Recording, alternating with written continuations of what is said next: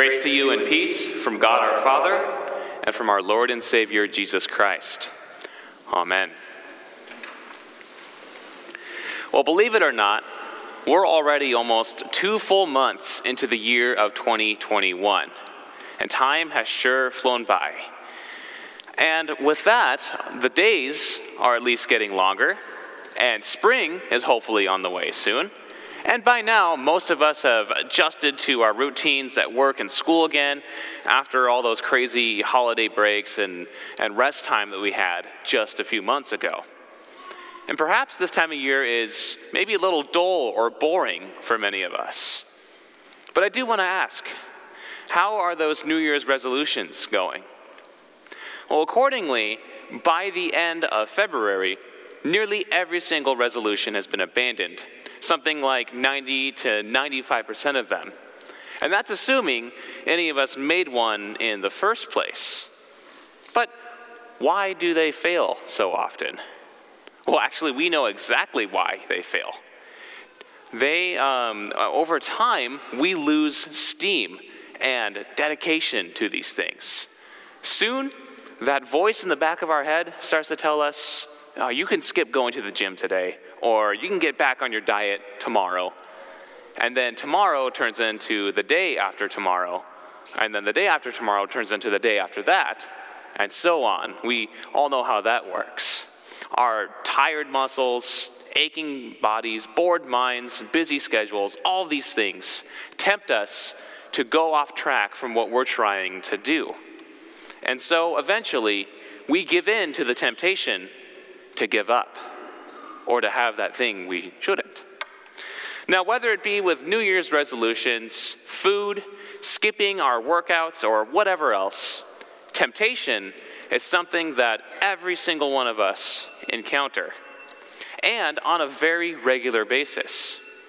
This is especially true in a world where we are so bombarded by advertisements and advertisements, and if you turn on any TV channel or go down any road and look at any billboard or visit almost any website, you'll be quickly reminded at how surrounded we are by these things.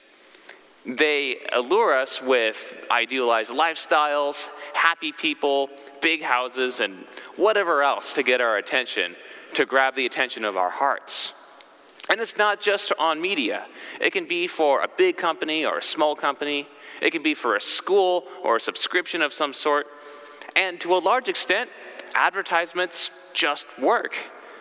That's why billions of dollars every single year are spent on them, especially during the Super Bowl ads. But why do ads work? Well, it's because advertisements convince us that we need something we either don't already have, or at least that we need more of something.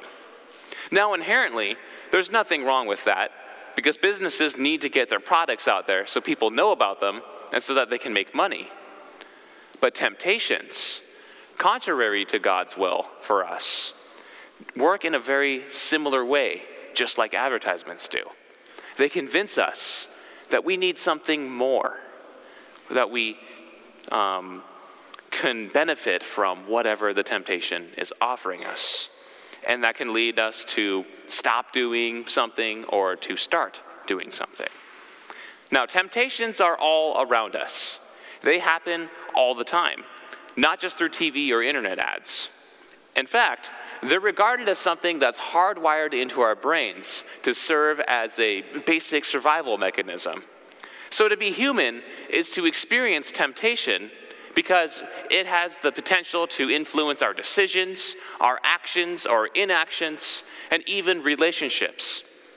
Just like that ad for our favorite restaurant can tempt us to get into the car at midnight to go pick up a snack, so can a temptation cause us to skip that assignment we were supposed to do, or that appointment we were supposed to go to. Or perhaps to talk badly about that friend when they're not in the room anymore. Or to visit that website we shouldn't. Or go see that person we shouldn't go see. Or to steal that bracelet when no one's looking. And it goes on and on. Anywhere from loud, brightly colored commercials to that quiet little voice in the back of our head.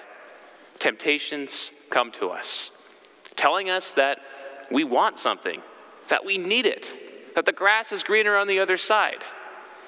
And temptations, they just work.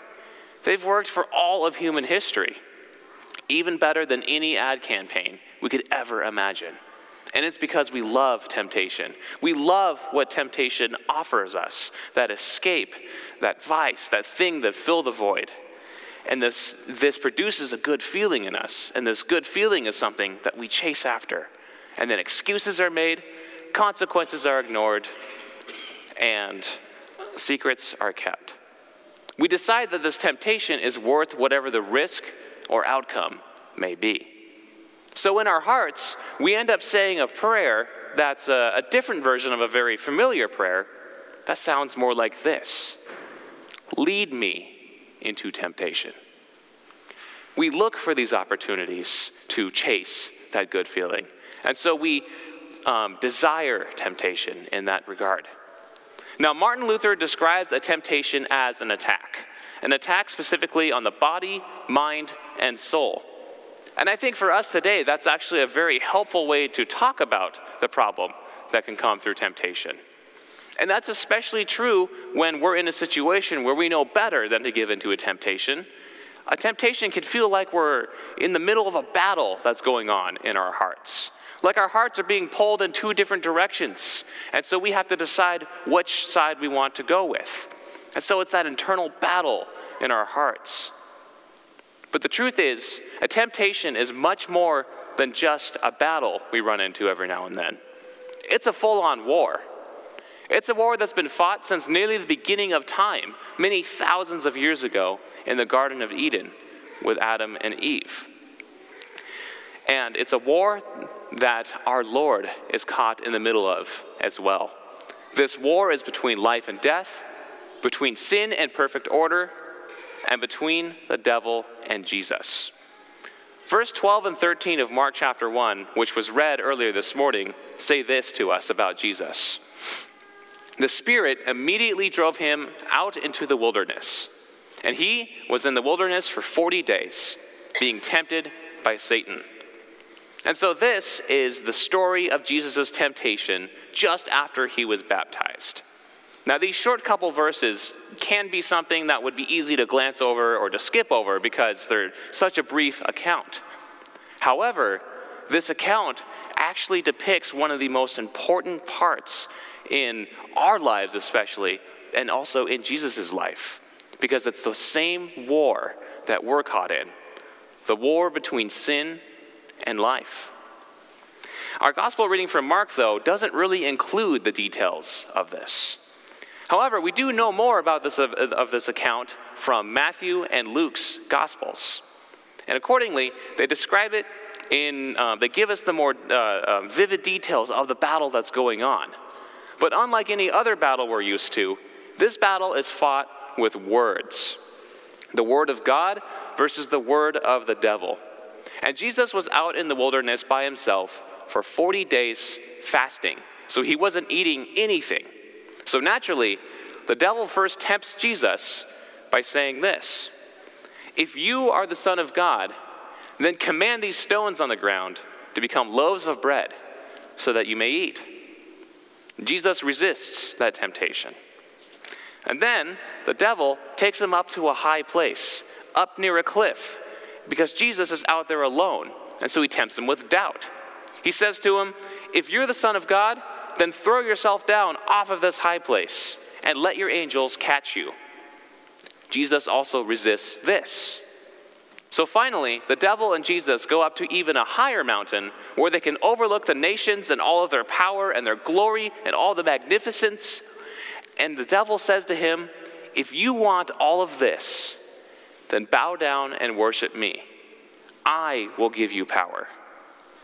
But despite these attempts, our Lord perfectly resisted all of these temptations.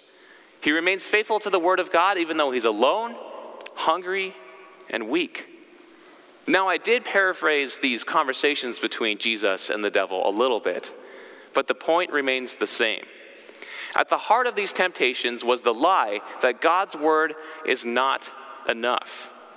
That if God really cared, then why would he leave them in this situation?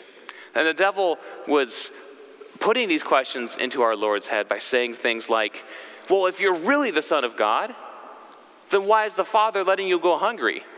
If you're really the Son of God, then where's your army of angels to catch you when you fall? If you really want power, then go with me. Give in to my temptation. I'll give you visible power over these nations because you're wasting your time with God's word.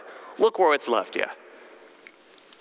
And just like how the devil tempted Jesus with these prying questions, temptations creep into our minds and drive us to ask similar questions. Questions like, well, if God really cared about me, then why can't I get that job? If God really cared about me, then why have I been diagnosed with cancer? If God really cared, then why am I alone? Why do I need so many things? I thought God was supposed to provide for me. And these questions that creep into our heads, into our hearts, lead us to doubt God. They tempt us to doubt that God really cares about us, that he actually does provide anything. And these kinds of attacks are the kind of attacks that all of us as Christians will face, because the devil wants nothing more than to destroy our faith. And so he'll pry at us with these nagging little questions to eat away and erode our trust and our love of God. And the truth is, there are those times where we are just tired, spiritually weak, spiritually hungry. And it's in these opportunities that the devil will sneak in with these questions in order to get us to despise God's word and even despise God himself.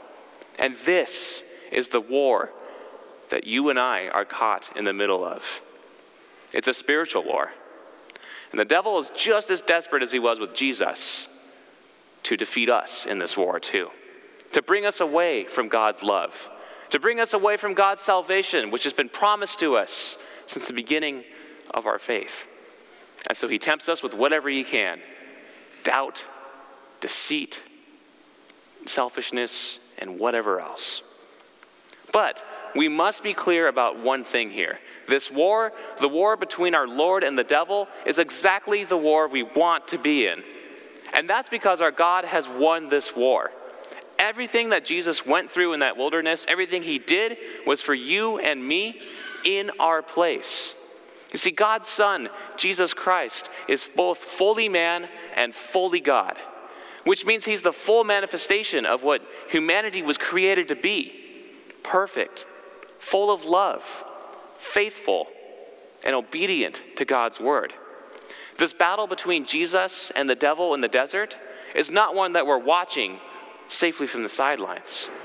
We're actually safely involved right in the middle of it, because Jesus is in us and with us and for us. He resisted all of these temptations and he was victorious over the devil.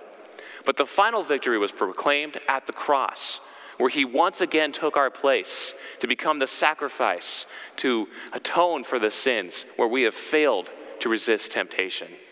And this victory that God proclaimed at the cross, where he defeated sin and death and the devil forever, became our victory, because our Lord is in our place there as well. You see, our life with Jesus doesn't just stay in the wilderness, being tempted and pried at by the devil's questions. Our life with Jesus begins at our baptism, where we too hear the words that we are God's beloved child with whom he is well pleased. And then in these waters of baptism, we also encounter the cross, where we die to sin and then where we're raised to life again in Christ. From that very moment, the Holy Spirit creates faith in your heart and brings you to God, to belong to him forever. And so his perfect resistance in the wilderness against temptation, his death, his resurrection, his eternal life, all of that belongs to you. His victory is your victory. And because of this gift we receive through faith, we are given something that no temptation can ever give us: a full, right, and perfect relationship with God. Full forgiveness of sin. Full forgiveness for those times that we failed to resist those temptations. And a life that never ends. And a true hope built on the Son of God. And throughout the rest of our lives, we're going to face temptation. Our sinful nature, the world, and the devil will all work very hard to tempt us. But when Jesus was tempted in the wilderness, he responded with the Word. And this same Word is the Word that has brought you and I here to faith, here to grow in God's Word. In fact, when we pray the Lord's Prayer, the prayer we've known throughout all of our lives, when we ask God to lead us not into temptation, we're not only asking him to protect us from that, but we're also receiving the promise that he does protect us. He strengthens us against those temptations. And so his word sustains us, his word forgives us, and he hears us when we pray that prayer. Now, if you find yourself caught in the middle of a temptation that you have a difficult time resisting, or a sin that you fall into over and over again, know that we worship, that we belong to the God of light. And the God of light has shown his light into your life, because in darkness, temptations thrive. But in God's light, you have been brought out to be forgiven, to be strengthened, to be walked with. And so, with our continued struggle that we face in the flesh, let us all rejoice in the fact that our Lord strengthens us and gives us the means of escape. Amen. And may the grace of God, which surpasses all understanding, guard your hearts and minds in the one true faith.